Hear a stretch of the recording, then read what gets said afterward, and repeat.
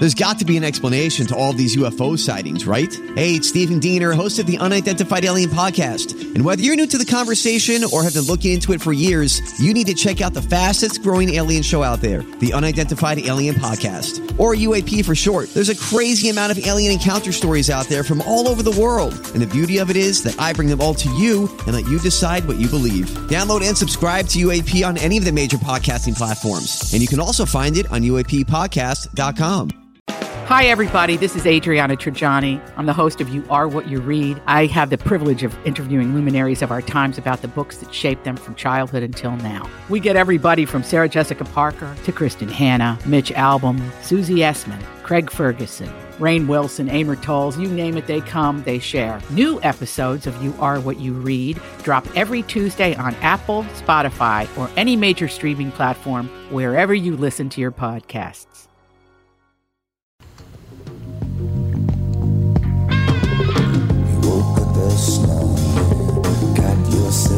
Welcome to the family with Tevin Pittman. Coolest mom ever, I was told this morning. Alex Bernard Rasmussen. Second coolest mom ever. No, Maybe. I am I'm the child puncher, Catherine Brandt. Oh, I can't wait to tell that story. Can't wait to tell it. And Andy Rappernard. We'll be right back with a punching story and how I have to get a new right cheek because of Seiji. Oh my God. You see that what he did? I do. Yeah, a little bruise there. Yeah, just a little. I did the where you go with a kid and you go that buzz his neck because it tickles. He tries it on me. Instead of buzzing, he bit me. I'm like, and those little baby teeth are plenty sharp, baby. I'll tell you that. Holy Hannah, those baby teeth are sharp as hell. Anyway, we'll be right back. Yes. Michael Bryant, Bradshaw and Bryant, what's the latest? We're just trying to represent people who've been injured through no fault of their own. We're trying to talk to them before they talk to an adjuster or before they take a settlement that isn't something they should get based upon their injuries. How many people are out there not in the law business, that love to run around scaring people before you even get to them? Well, adjusters want to settle cases and they want to close files. So based upon that, they do what they have to. I think there's a lot of circumstances where they probably act as attorneys where they're not attorneys and they try to explain people's rights or they give them a certain view that if they look at it. And what I always say is this: if the adjuster really truly thinks the offer they made makes sense, they'd have them come see us. And that's exactly my question is you have to understand who has your best interest in mind, correct? Well, you want to know what your rights are. Whether or not you decide you're going to hire us or not, that's a choice. It's a free consultation, and you want to understand what all your rights are and what coverages you have.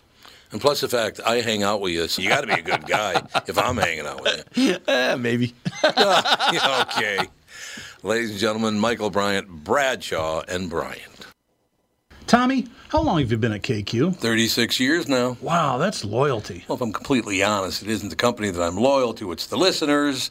I figured out a long time ago they're the only reason I have a job. Why are you asking? Well, we had another great month at Coon Rapids Nissan and Burnsville Nissan. In fact, Burnsville continues to be the #1 Nissan store in Minnesota. The loyalty part. Get to the loyalty part. Oh, yeah. This month, if you buy or lease a new Rogue or a Pathfinder from us, we'll give you an extra $500 off as long as you own or are leasing a Nissan. That is cool. Do they have to trade it? Nope. It's just a reward for being loyal.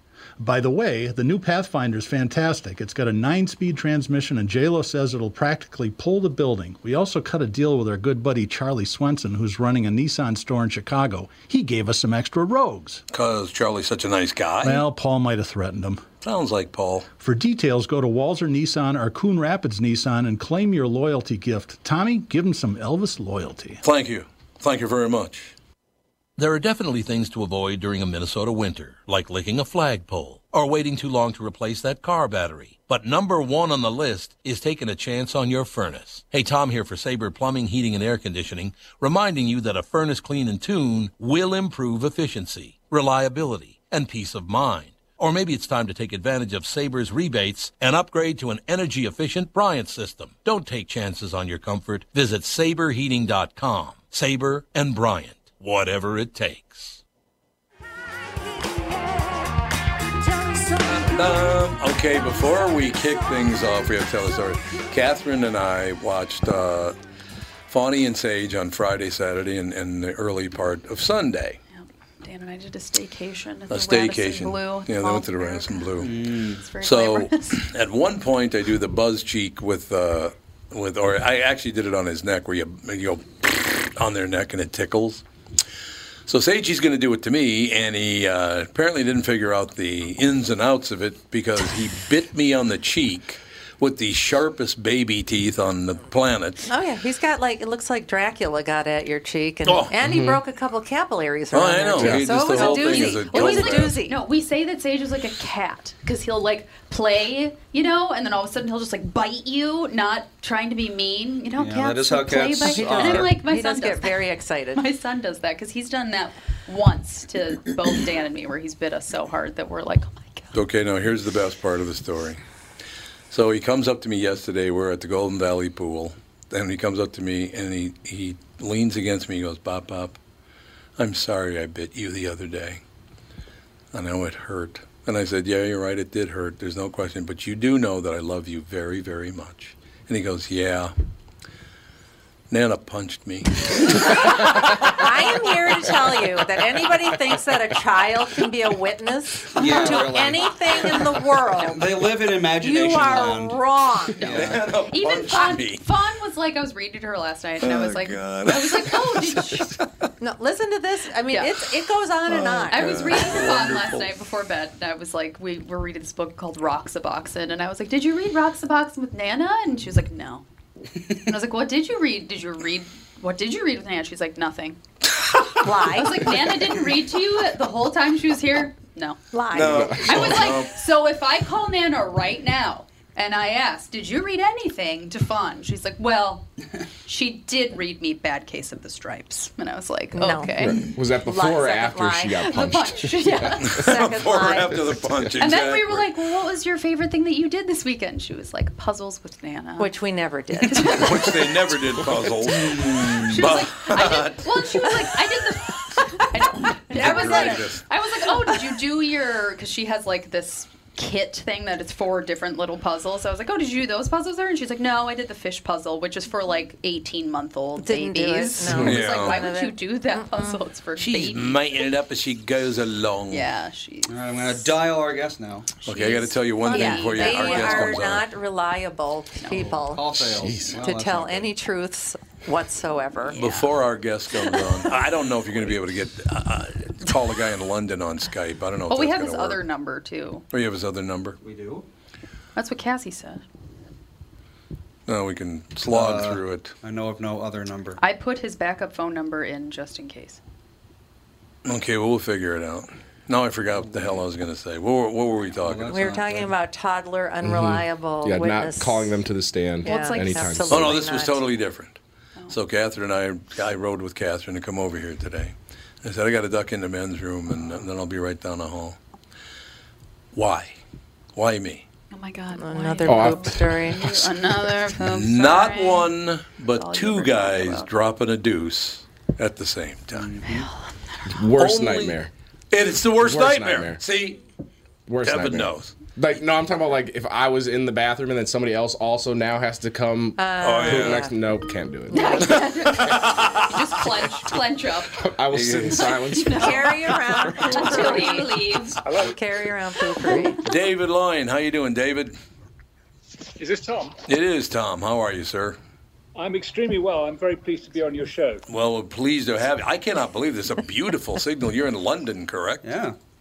Well, I'm in Wales actually, but Oh, you're in even Wales. closer to the US. But yeah, we have internet here, even in these rural That's locations. very funny, David. The name No, it just sounds like you're in a studio. It does. It does. The line Sounds- sounds so That- nice. sounds like I'm, you're I'm pleased to hear it. So I'm sitting right here. And by the way, Barnard, my last name is actually Scottish, so I'm a semi-countryman anyway. There Same you go. island anyway. We had, you know, there was a huge scandal here. Well, it was a kind of a joke in the middle of lockdown, and that happened at a place called Barnard's Castle Oh, yeah. up in County Durham. You heard about that? Oh, I've been there, yeah. I've been to that castle. I tried to get the keys, but they wouldn't give them to me. You tried to storm it. the Prime Minister's closest political advisor was found going there in the middle of lockdown, and he made up this ridiculous excuse that he was just testing his eyesight. And since then it's been there's even a beer you can have. Eyesight tests at Barnard Castle. At Barnard Castle, yeah. Anyway, so it's a sort of English joke at the moment, but I mean. Anyway, David, I have to tell you, and I'm very serious, and it's not just because of the name and all the rest of it. Spent some time in Ireland, England, Wales, in Scotland. What a beautiful, beautiful area, and the people could not have been nicer. Wonderful people. What did you do right? You think that's what it was? I did something right. Did not talk about politics. No, I didn't talk about politics. Yeah, that's probably the number one thing. That is true. No, they were great. But to close that whole line of thinking, in Scotland, I'm a pretty large person. At that time, I was even bigger than I am now. And every man in Scotland came up to me and said, "Do you want to wrestle?" I'm like, "What? What? Okay, well, no, but..." That must have been Glasgow or something. You are absolutely right, David. Very good guess. It was Glasgow. Exactly. That's wonderful. The book is called The Long War, The Inside Story of America and Afghanistan. David, before we launch into the book, I'm trying to watch the news here in America right now is unbelievably annoying because you only get two views. You get the far left view and the far right view. There's nobody in the middle, and everything's a disaster. Is everything on the news over there a disaster as well, or do they give you some breathing room? I think the distance between left and right is slightly different here. Oh, okay. What you would see as pretty left wing is probably closer to the centre of British politics. But leaving that aside, there is certainly a lot of criticism of the government from all sides, even from people who didn't want troops to go into Afghanistan. Right.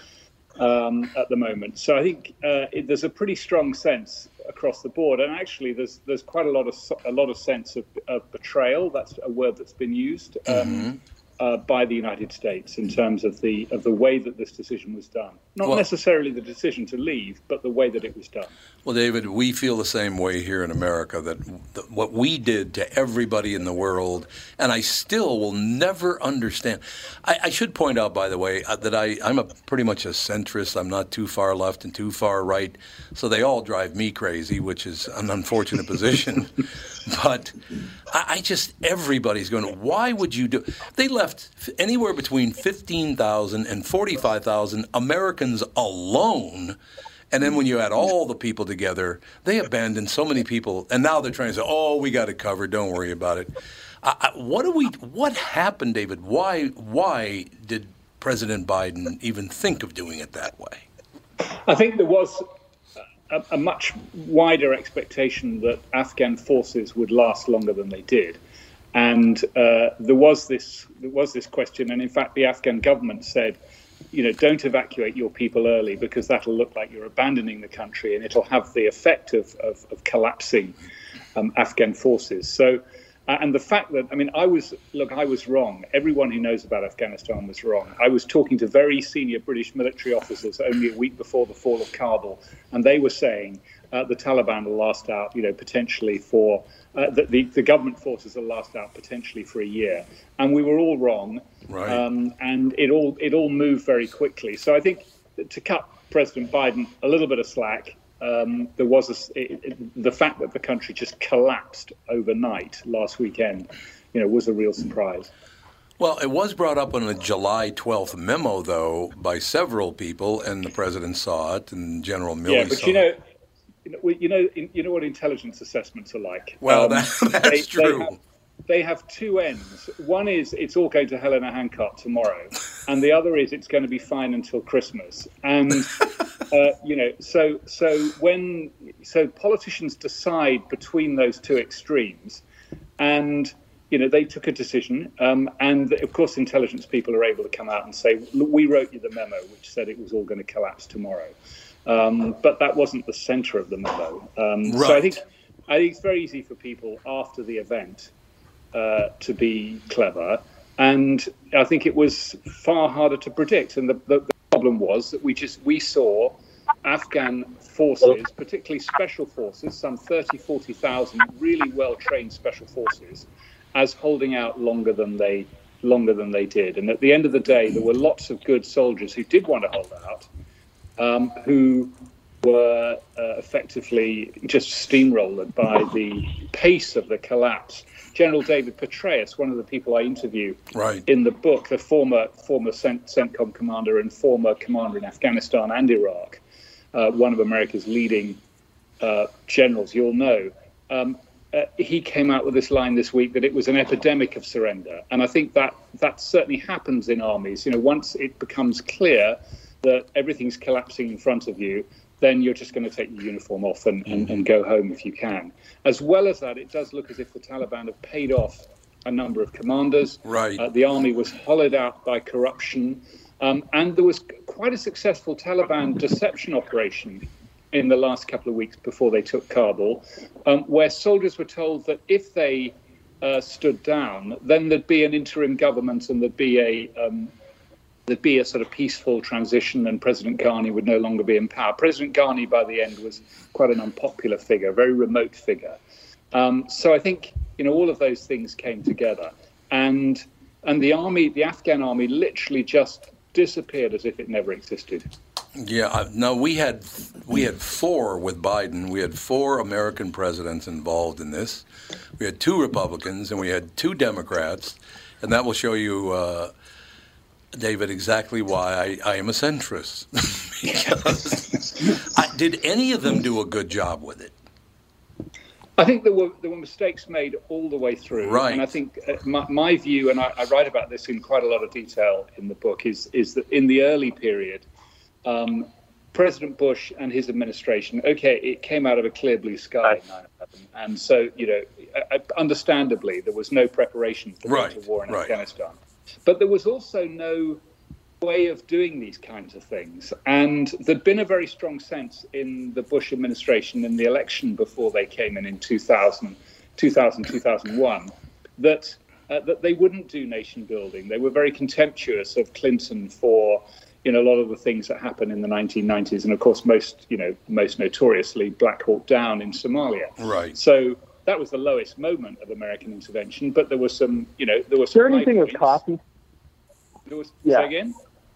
Oh, there's somebody else. Mike Bryant is on the line, but I don't think he knows that. Mike, are you with us? I am, but I just put myself on mute. Okay, thank you. We'll be. Did you though? Are you sure you did? All of a sudden, David, you're a very popular man. We have attorneys calling in, But yeah, Mike will be with us in a bit. Okay. Oh, I didn't know if Mike had a question for David or not. No, he's just calling in, I think. Oh, okay. Tell us he's having a wonderful time. All right, then. So it all works out in the end. Yeah, David, it's a situation where I watch these things go on, and obviously I didn't know closely a person who died on 9/11, but I knew parents of people who died, and how tough that all was watching that whole situation. So I understand the great emotion at the very beginning of it, but I really never did understand why we didn't set a nice timetable, have a nice pace, make sure everyone's safe. And now they're trying to say on the American news channels that none of the Americans or anybody, the Afghanis who are going to come to America, none of them are being mistreated by the Taliban, which apparently is a total lie. Well, yes. I mean, it is a lie. I mean, what's going on the ground is terrible, out of sight of the cameras. There is a, and in many ways, I mean, Tom, I spent a lot of time in Afghanistan in the late 1990s when the Taliban were in power last time. In fact, I came into Kabul with them in 1996, the last time they took the city. And people are saying, are the Taliban different? Is Taliban 2.0 different? And I would say in many ways it's worse. It's much more sophisticated as a communication strategy. So the press conferences and all this kind of thing at the top, and desperate desire to get international recognition. But what's going on, behind that? And I know a lot of people from Afghanistan. I'm getting messages on WhatsApp all the time from people I know saying they've lost all their papers, but the Taliban are searching for them.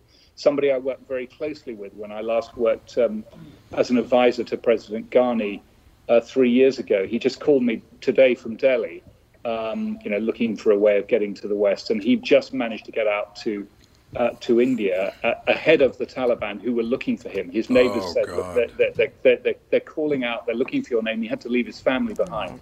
So, it's pretty grim in Afghanistan at the moment. And, the Taliban have taken over.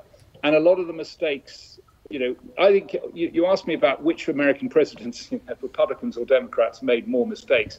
And I think it was pretty equal all round. I think I think there weren't enough troops at the beginning.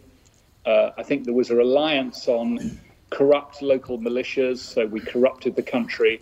And then there was this big moment in 2009 when the Obama administration came in, and it was very striking seeing the three presidents who came in after Bush, each of them wanting to come in and in their first year wanting to get out of Afghanistan. And of course, for my book, I talked to a lot of people in the White House in 2009 when the decisions were being made as to whether to lower troops or whether to go up to a surge, which is what ultimately happened under General Stan McChrystal. And the strongest voice in the room in all those conversations against putting more troops in fact, pulling them right down to the minimum, was Joe Biden in all of the conversations. Right. And he didn't, the language they used at the time was that they felt that they were being boxed in by the generals. And, when he came into power now this year, he was going to pull out of Afghanistan, whatever it took. And it all goes back really to his experience in 2009. David, the only big concern I have is that we left. Did we not enrich the Taliban with the greatest in weaponry, the most current weaponry, the best? We left all that behind, did we not? Remarkable. There's always been an arsenal of weapons in Afghanistan, but now they've got Humvees, they've got M16s, they've got a few small drones. They don't have any Reapers, but they've got some small drones, and they've also got training. And if you look, this is a sort of military buffs point, but if you look at all the pictures of the Taliban in the streets of Kabul, or where they're in the presidential palace, they're all holding their weapons in the approved NATO style. They've been taught by British or American people, military trainers. These are people who've probably been in the Afghan army at one point or another, and they've all got this, very, particular, unlike Afghan Mujahideen in the past, who just kind of fire their Kalashnikovs into the air on the whole. They're well trained and they've got a huge amount of equipment. And also, and this has been the problem of the Afghan war throughout, and this is where it's similar to Vietnam, they've throughout had a safe haven in a neighboring country that supported them. And of course, in Vietnam, that was North Vietnam. Here, it's Pakistan. A lot of the Taliban commanders are Pakistani. They speak. In fact, the man I was talking about, who's in India now, his neighbors said that the people who'd come to find him were speaking in the accent that they know to be Pakistani Pashtuns. So there's a lot of Pakistanis, fighting for the Taliban. And in a way, the Afghans said for many years, this is a foreign invasion. We're under a foreign invasion, meaning the Americans. Well, now they're under a foreign invasion, but it's from their neighbor, from Pakistan. And a lot of the Afghans who we've stood up over the last 20 years really feel that. Can I ask a question? Can you, David? Can you hear Michael? I can hear Michael. Can you hear me? Okay, excellent. Yeah, he can hear you, Michael. Go ahead. Okay. Two things. There's a lot of memes or whatever saying about these tomahawks. Did they get a bunch of tomahawks, and did they have the ability to use them? And then second, how do we have any idea? Have Americans been killed? The number of people that have been killed within the last couple of weeks with the pullout? I on the second one, I haven't heard of any Americans being killed, and I think we would have done. I mean, of course, there is an argument just in brackets that there hadn't been any Americans killed for a couple of years. This was a very low cost intervention for the last couple of years from America's point of view. So I think I don't think there've been there've been lots of people killed in the crush at the airport. It's terrible to try and get to the airport because there are hundreds of people coming who don't have any right to come. And of course, it's a very frightening situation because Islamic State or other insurgent groups who are not affiliated with the Taliban, this is a ripe target the last time they hit American and British soldiers. On the first point, I don't know. I haven't heard. I would be surprised that there were cruise missiles inside Afghanistan. I don't think anyone's used them from inside Afghanistan. And in fact, their real value is crossing over large distances. They're not a sort of local tactical weapon. Michael, you have another question? You're good to go?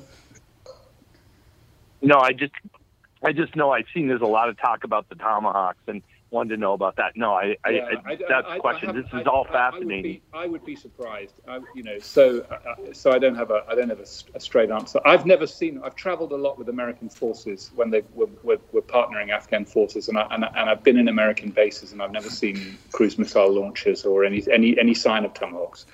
We're talking to David Loyn, L-O-Y-N. The book is called The Long War, award-winning BBC now we got to talk about David winning all these awards as a BBC foreign correspondent. Big shot. What do you think? He just laughs.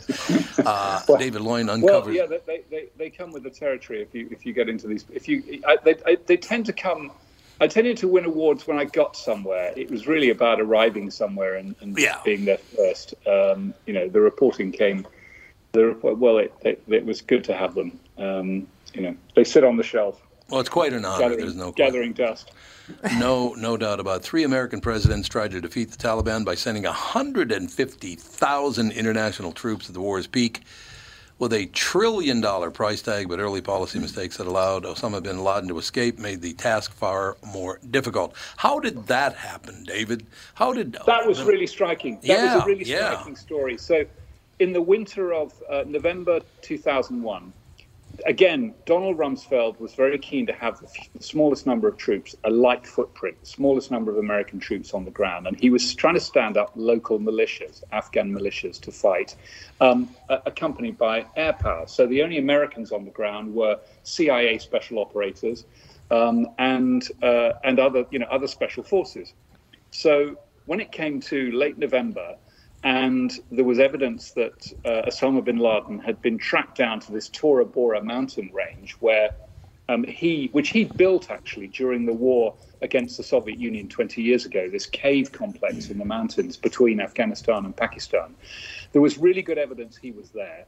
And what's striking is that there were US Marines on the ground in Afghanistan. There were 1,000 US Marines on an airfield near Kandahar. And there were more than 3,000 available on ship that you could just get in at any time. And they were pumped up, well motivated after 9/11 and ready to go and get Osama bin Laden. And they were not used.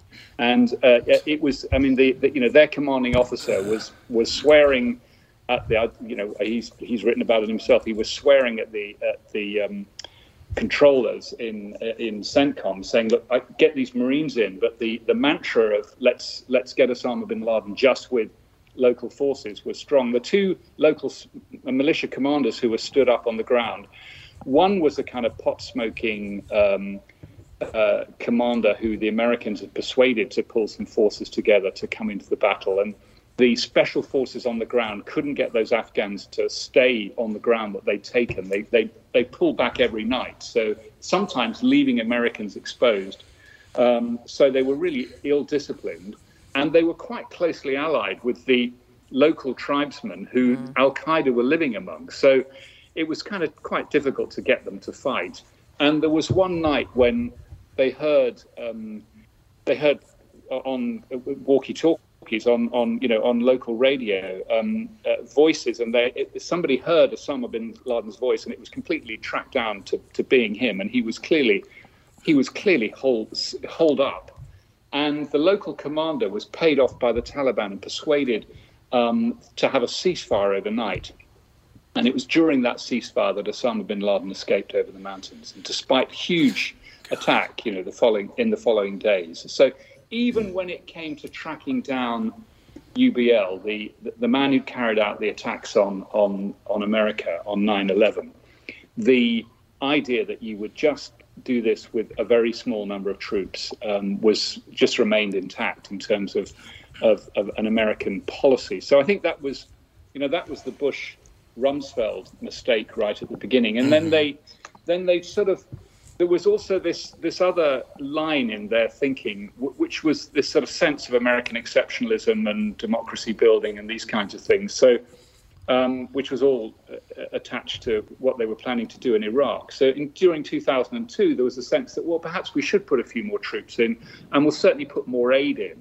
And $1 billion went in aid in 2002, but of course there wasn't the infrastructure, and these rather corrupt individuals had been stood up, the militias who the Taliban had defeated in the past. So that's where the corruption started. David, isn't it amazing? Sort of mismatch. There was a mismatch both of aid and the number of troops from 2001, 2002, which I think led to the reasons why this became The Long War, the title of my book. David, the amazing thing to me is, as I sit and look at these stories, I'm watching television or whatever it is, how simplistic this becomes with human beings. It doesn't matter where the human beings are. The whole Osama bin Laden thing started because Daddy didn't like him. Isn't that amazing? When you look at his history, Daddy didn't love him or like him enough, and that's what angered him, and the whole world had to be because he didn't have a good relationship with his father. Yeah, well, wasn't he one out of 50 sons or something? Well, I'm sure he had 50 sons, and Osama was number 50. It's hard to spread the love around that evenly when you have that many kids. But isn't it kind of scary that it's that simple, that there's a mommy problem or a daddy problem in every one of these? It's kind of scary when you look at it that way, isn't it? I never had the privilege of interviewing Osama bin Laden. I very, very nearly did. In the summer of 1997, he was quite keen to do the BBC, and I was just moving house at the time, and I pursued this, for a while, but I didn't pursue it hard enough. And in fact, CNN did do an interview that summer. And it's my biggest regret of my journalistic career that I didn't push. The foreign editor said, "Who is this Osama bin Laden guy? We're not going to spend money on sending you off wandering around Afghanistan again, Loin." So I didn't push it as hard as I could have done. What was Osama bin Laden's problem with us? I don't know. It's the true answer. A lot of people have tried to write about where it all comes from, but there has been this long-term, distrust, dislike of the West, and of course after the Iraq War, which was a much more difficult war to defend. I think going into Afghanistan in military terms, in strength, was understandable and the correct thing for America to do back in 2001. It was striking how quick it was, and it was striking how decisive it was, and bringing down the Taliban, by October, November. But then all of the mistakes that were made after that, the distraction of Iraq, the way that people moved away really from Afghanistan, they weren't going to do nation building, and then ended up doing nation building, but never doing it with the expectation that they would stay. The old thing about Afghanistan, people used to say, in 2009, they'd say, well, it's year one for the 8th time, because yes. it was never, it wasn't, you hadn't done 8 years of progress by then, and so there was a lot of rotation, there's a lot of churn of both soldiers and aid workers who were all often on 12-month maximum timelines, so they needed to get money spent within 12 months. It got better. There was a period, 2010, 11, 12, there were more forces. General Petraeus did, push for the right amount of troops to be there. But by then, the problem always was it was only going to be for a short time. I mean, Obama did put more troops in, but he put more troops in with a deadline. Now, you want an exit strategy. People want the sense that one day this is going to end. But actually, America put troops into Germany in 1941. 1944, but they entered the Second World War in 1941. You're still there. There are still American troops in Germany. Yeah. Korea the same. From the early 50s to now, and actually, 3,500 troops, which is what it was, and as a small component of an international force. Remember, in last year, with around 10,000 international troops in Afghanistan, America was the smallest part of that. There were British troops, Turkish troops, German and Italian, who were the principal groups in the north, the west, and in the center. And that was a sustainable commitment by the United States, but it was very much President Trump's desire to pull everything out, and he did what's a really bad deal. It wasn't really a deal. It was just a withdrawal statement that America would withdraw by such and such a date without really getting any commitment with much in return from the Taliban. And we are where we are today. We are indeed, David. A great interview. We need a personal favor from you, David, if you could. I'll do anything for you. You're wonderful. This is a family podcast. My wife is here, Catherine, our son Andy, and our daughter Alex. So if you could reach out, Andy and Alex in college had a roommate from Wales named Becky. She's not from Wales. But she lives in Wales now. She doesn't. No, she's from West Country, but she's not from Wales. Well, No. She told me She's never lived in Wales. No, she's from Gloucester. She's from Gloucester. She was born in Gloucestershire. She's never last time I talked to her, she said she was moving to Wales. Sure. It's near Wales. It is very near Wales. Wales. It's not in Where Wales. does John live? They live together in Gloucester. See, I try to do him a favor, David, and you see how I get attacked? See that? Yeah. Hello, Becky. Wherever the hell you are. David, you're the best in the way. Somewhere in the UK. Please come back soon. The book is called The Long War. Award-winning BBC foreign correspondent David Loyne uncovers the political and military strategies and failures that prolonged America's longest war. David, you're a terrific guest. Thank you so much for being spot on with this entire argument. Thank you, sir. Tom, it's been great to be on the program. Thank you, sir. Have a great day. Bye now. Bye. He was terrific. Oh my God, we could do an entire 2 hours with him. I don't usually let people talk for 32 minutes straight, but I know, he and was I had really so good. many questions, but I had to just shut up and let him talk because you ask him a question? Because we would have gone on for another hour. Like I think another hour just on like how he feels about not being able to interview Osama bin Laden and seeing what he ends up becoming. And how about he just called me and said, I just saw Becky in Wales. See? I told you. So the truth comes out, Becky in Wales. It's actually hilarious because I text messaged her when we started this interview, and I was like, we have a guest on the podcast, and we were told that he was calling from London, but he's actually from Wales, and she and I have a running joke that I say that Sporty Spice from the Spice Girls is from Wales, which she is not. She's not, and it makes her really, really mad. And so I was like, I almost asked him, are you Sporty Spice's neighbor? She was laughing. Spice from Gloucester? Or? No, she's from America. Why would Becky care then? No, she's from England, like London-ish, or like no, Because she's not even from London. Most but British people have like their like, territorial, I am from here, and so being like, oh, it's like she's Minnesota from Wales, versus right? Wisconsin kind of situation, Kinda. and so it makes her really mad. And then I just text messaged her. Tommy just asked him to say hi to you because you live in Wales. She's going to be like, what? Hey, it's like living in North Dakota, South Dakota, or Minnesota. What the hell's the difference? Right. Yeah. We do have to take a break here. Yes. Is Michael still with us? Yep. Okay, well, why don't we take a break, be right back, and we'll talk to Michael about what's going on. We got about 12 minutes to go right And into why preschoolers make terrible witnesses. Yeah. Oh, yes, we'll definitely do. We'll talk to Michael Brown about preschoolers being bad witnesses. Oh, my God. Tom Bernard talking with Brad Huckle and Michael Bilski of North American Banking Company. We've talked a few times over the years about how North American Banking Company has helped local businesses when they're ready for expansion. We love talking about the success of our customers. One example is Suburban Manufacturing in Monticello. They create innovative products that produce clean, dry air that is needed during the manufacturing process. We recently helped them expand their business. Moving into a new building gave them the space they needed to add new equipment and production lines. We were able to step in quickly and provide the financing they needed when they needed it. When we help businesses like Suburban Manufacturing with their expansion, it's beneficial for our customers, but their growth also creates new jobs in our community. So they make stuff that produces clean, dry air for manufacturing after working with Bilski.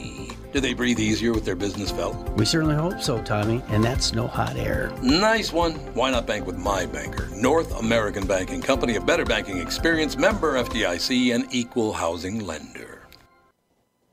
Listen up, drivers. Are you doing the same thing every day, driving the same hours, making the same money? Well, stop and listen. Priority Courier Experts has a wide range of driving opportunities available right now. So if you're a professional driver or determined to become one, we can show you the benefits of partnering with Priority. Hey, Forrest, can you tell the good drivers of the Twin Cities which vehicles Priority has available in their lease-to-own program? Well, I'd really like my friend Bubba to help me with this. Forrest, we have dock trucks, tractor-trailer trucks, flatbed trucks, curtain side dock trucks, flatbed Moffett trucks, Ford Transit and Transit Connect Vans trucks. Hey, Forrest, shouldn't we have a shrimp truck? Bubba, I think you're onto something there. There you have it. Every kind of vehicle you could imagine, all doing same-day deliveries in town. Call Priority right now, and we'll get you on the road. Priority Courier Experts. Every time you call us, we deliver. We've been waiting so long, so long. We are back, ladies and gentlemen. Michael Bryant is with us. Gallivanting. Catherine needs to talk to Michael Bryant about defending her in court. Yes. False accusation of personal injury. Defamation of character. Michael, you with us still? I am here. Excellent. Now, Catherine, you have a question for Michael Bryant? Yeah, I mean, preschoolers make terrible witnesses, I'm guessing. Who are we talking about? Are we talking about Sage and Fawn? Yes. Sage told Tom that I punched him. Sage has incredible taste, so I think he is. He's probably very credible. Call Michael Bryant. Oh my gosh, we were out. That's why he's got a lawyer. He's got a lawyer on the line. Oh my god! Yeah, we were at dinner on Wednesday last week, and Michael Bryant calls Dad in the middle of dinner, and he was like, "Oh, why is he calling me?" I wondered. I was like, "Who is it?" And it was my dad. Was like, "Michael Bryant," and Sage goes, "Oh yeah, I love when Michael Bryant calls you." He does. He gets so excited. I wonder what that's based on. He gets so excited when he hears your name. Well, I think it's just name familiar. Because I remember being really young and you talking about all the people like at KQ, you'd bring up Gelfand or whoever the people on the show were, or your general manager or the program director. Right. And I just got familiar with these names. Yeah. So, I don't know. It's like kids, they love familiarity above all else. Wow, that's true. And he's met Michael Bryant. He's met Michael Bryant. Bryant. He's Michael Bryant. He's heard Mike's name so many times. He still gets excited. Even though he met him, he still likes him? Somehow. So what happened was that I was doing the buzz thing with the thing you go with your lips on their neck, and it's raspberries. So Sagey's going to do it to me. Leans over and bites me right on my right cheek. I got a huge bruise on my right cheek. Yeah, and teeth marks. And then, so he lays his head down on my lap yesterday. We took him to the Golden Valley Pool yesterday. He lays his head on my lap and he goes, Pop, I'm sorry that I bit you. I said, no, you shouldn't have bitten me. There's no question about it, and I love you very much. And he goes, Nana punched me. Nana punched me. Nana punched me. Yeah, if she punched you punched me, you would have knocked him out. So no, that probably didn't happen. Unbelievable. Oh God, I thought it was hilarious. That is very unlikely. So what are you up to? Not impossible, but unlikely. Are you just? I'm hopefully coming to an end of my little journey is what I'm hoping. Is that tonight or tomorrow, you think? I'm supposed to fly back tomorrow, hopefully, if everything comes together today. So. It's looking good so far for you. Now, you're in a nice area down there. You can be able to enjoy it, or are you just working like a madman? I walked down to the beach and looked at the beach for like a minute and a half and turned around and walked back and got back to doing what I'm doing. Oh, boy. That's a hell of a nice I got a minute and a half to stare at the water. So nice. Well, that's nice. You stare at the water for a minute and a half, so everything else is good. Mm-hmm. So what do you think of this whole situation? I thought David Loyne was a terrific guest. I thought he was really very great guest. Very I would have knowledgeable. blown Kostaki, me, and Tevin out and gone for 2 hours with him. Just Tevin got the hook. I didn't realize that Kevin would get the hook there, but no, I find it fascinating. And the thing about it is, Michael, we've talked about this before, that this whole situation in Afghanistan, there were 2 Republicans and 2 Democrats as president, the 20-year run, and not one of them did a good job with it. Nope. None of the 4 of them did. No, but I'm not sure there's a good job to be done there. Maybe. I mean, who knows? I mean, the different. I can't sit and look at any of what's happened and say, this was really the point it made a difference, or that's the point it made a difference. There's a group that wants the Taliban in charge. There's a group that doesn't want them in charge. It's the problem you run into when you try to run another country long distance. It's impossible. And we'll see. And this administration made the decision. They did it, and it'll come with the consequences it does. Same way we had with the Kurds, 2-3 years ago. Yeah. And the question was what was going to happen there, and was it all going to blow up? And I hope it doesn't. I asked the question if Americans were killed, not because I only care about Americans. It's just that, you see so many things about this is happening there, that's happening there, and some of them just simply aren't true. Yeah. And some of it is true, and the choices have been made, and we'll live with it as we do, unfortunately. Well, to me, it's like if the country still wasn't stable after 20 years of the world's most powerful military, it was never going to become stable. This was going to happen at some point. The rug had to be pulled out at some point. It doesn't matter who did it or when. It had to be done. And we've made deals with countries like Pakistan and Saudi Arabia that apparently just continuously stab us in the back. Yeah, exactly. How much have we done in those countries? And then we find out that they're harboring the Taliban. And, I just think the one hardest thing they're going to find is it's very hard to run things. And so it's like a minority party getting sudden control. They find out it's not easy to suddenly be in charge, and we'll see what it's like for the Taliban. Unfortunately, they kill a lot of people when they do it, which is the horrible part of it. I think they'll find out that this isn't easy to do, and then it'll go from there. No, I gotta figure this whole situation out, because couldn't we have gotten some of that weaponry out of there before we did it? Well, that's the whole thing. Biden defunded the entire Air Force a year ago. Well, not a year. I'm sorry.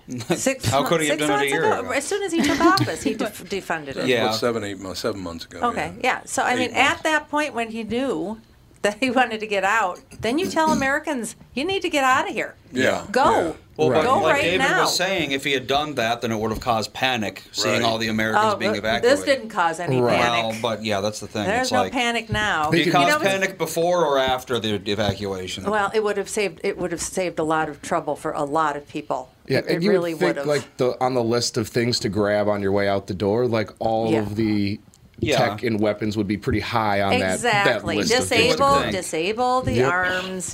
Just do some smart. Yeah, you can things. Destroy them. Absolutely. That's not that you don't have to evacuate everything on a Chinook. You can just throw it into a giant crucible and melt it all down. Well, and they got iris scanners. They have people's bio IDs. It's like, what else could you screw up? This is bad. This isn't just we wanted to get. I think most Americans, no matter what side of the fence you're on, wanted to get out of Afghanistan. Yeah, I think. Well, yeah. True. I really do.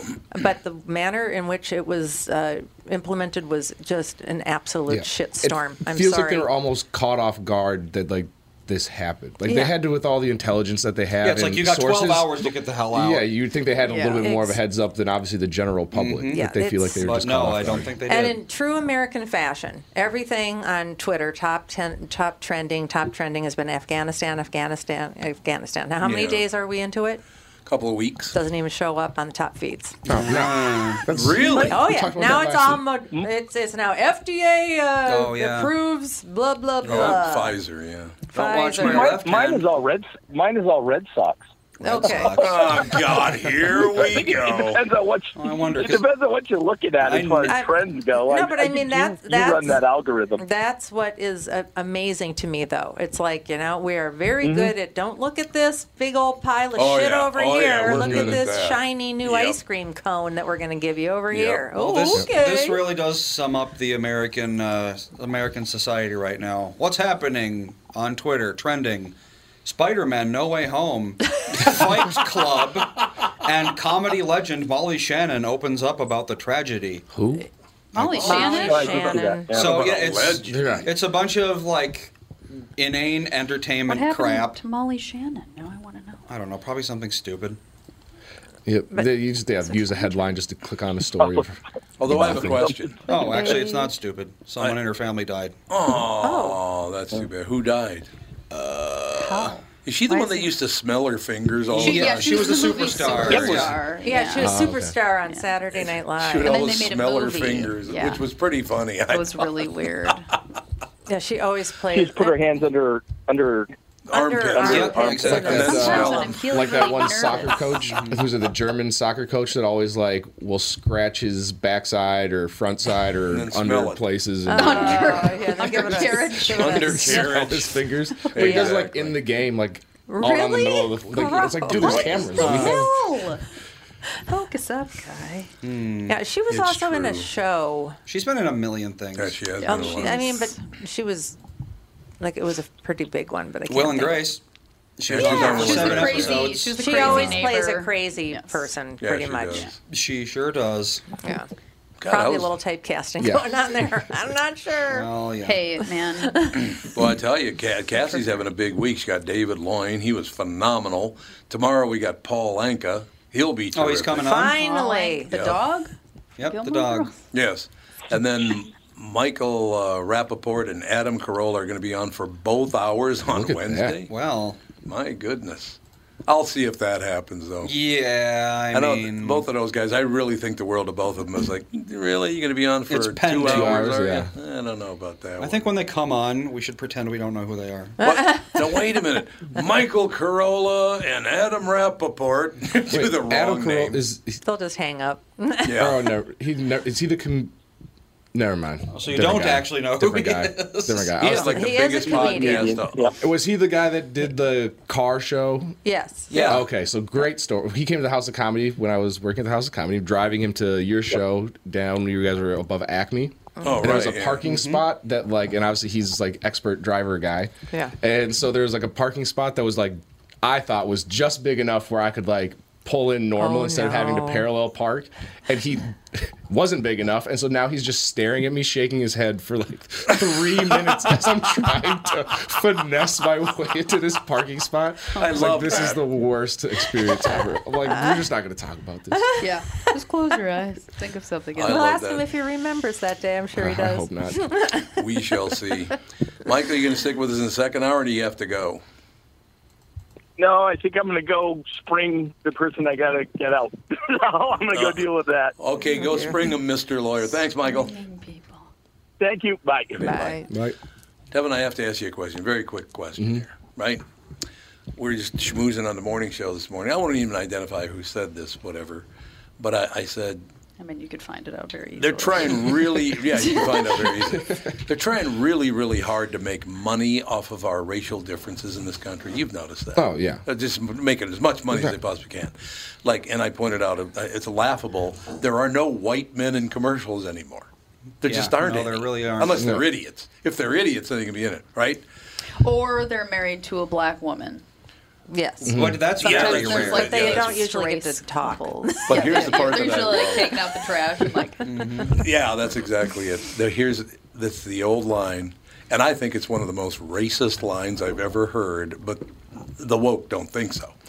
I asked the question, I said, so every commercial now, it's a black man married to a white woman, or if there's a white guy in it, he's a moron. And I said, what do you think of that? And this person replied, I don't see color. I doubt that. Why do they say that? Obviously people it that was say that, I'm Candace. I hate that so much. Yeah, I mean, who else would say I that? don't see color. It was Candace that said that. I'm We all know. I do. Well, but that was a racist thing to say just see 2 color? years You ago. admit it? Exactly. Yeah. Yeah. It's racist I to don't say see that. color was what you were supposed to say in the 90s. Yeah. And then it became racist, so now it's not racist again. Now it's correct again. Because then you're ignoring Yeah, exactly. Well, you notice that racism exists. Everybody notices And it's differences right. about And it's everybody. Okay, you're colorblind. Everybody, whether you like it or not, that's the first thing you notice about a person when you see them. What Which they is not look a like. bad thing. What they look like. Not that you care. No. Or hair Couldn't give a color. crap. It's not that you care. It's just that's what you notice. Clothes, t-shirt color. It's not. And it's I a literally normal was thing. going to deliver the old Tommy Chong line, and I thought, no, this is getting really uncomfortable. Because I was going to say, God, every time I turn on the TV, I do the Tommy Chong thing. Oh, look, a colored guy. Remember when he did that? No. Cheech and Chong are going down the street, and a black guy walks across the street, and Tom John goes, "Oh, look, a colored guy." When's the last time you heard colored guy? Person of color is basically the same thing. Well, it is, yeah. You know collard greens? Collard greens, yeah. I heard colored somebody greens. Oh, yeah. Colored greens. They're greens for colored people. You know, the colored greens were fantastic. Well, that's a line from The Office. They can't be called collard greens because you don't call them collared people. Collared people, yeah, that's right. Michael said you don't call them collared people. Oh my God. What, he did another one of those. What was the other one he did? He was just... Well, he did a million of those, but... The Mexican one? Oh, yeah. Oh, and then the hate crime Is one. there something less offensive I can call you than Mexican? What do you mean? I mean, See, now that's funny. It is funny. That's stupid. I can't remember what comedian it was, but it was a local comedian that had a bit where he talked about like going to like an SA gas station, and he was like, "No, you can't call them that." And like, no, I'm talking about the gas station, like the Super America. Never mind. Yeah. That's it. What? I lost it. I don't know what you're saying. Lost it. You lost it? I was waiting. I'm waiting for you to get it back. Because like he's like, oh yeah, we went down to the SA down the street, and they're like, hey, you can't call them that. He's like, no, we're talking about going to the gas station. Super America. Super America, I SA. see. That's hilarious. God. No, I'm going to go down to my essay and get some... Collard greens. That's all I have to say. Some colored greens. We will be back. Kostaki Economopoulos. Oh, great. Here comes another Greek. I just thought I'd reel him in. Another person It's of actually in color. Kostaki's contract. There can't be any other Greeks. Yeah, on the no show. other Greeks on the show while I'm Greek there. per episode. We'll be back with Hour 2.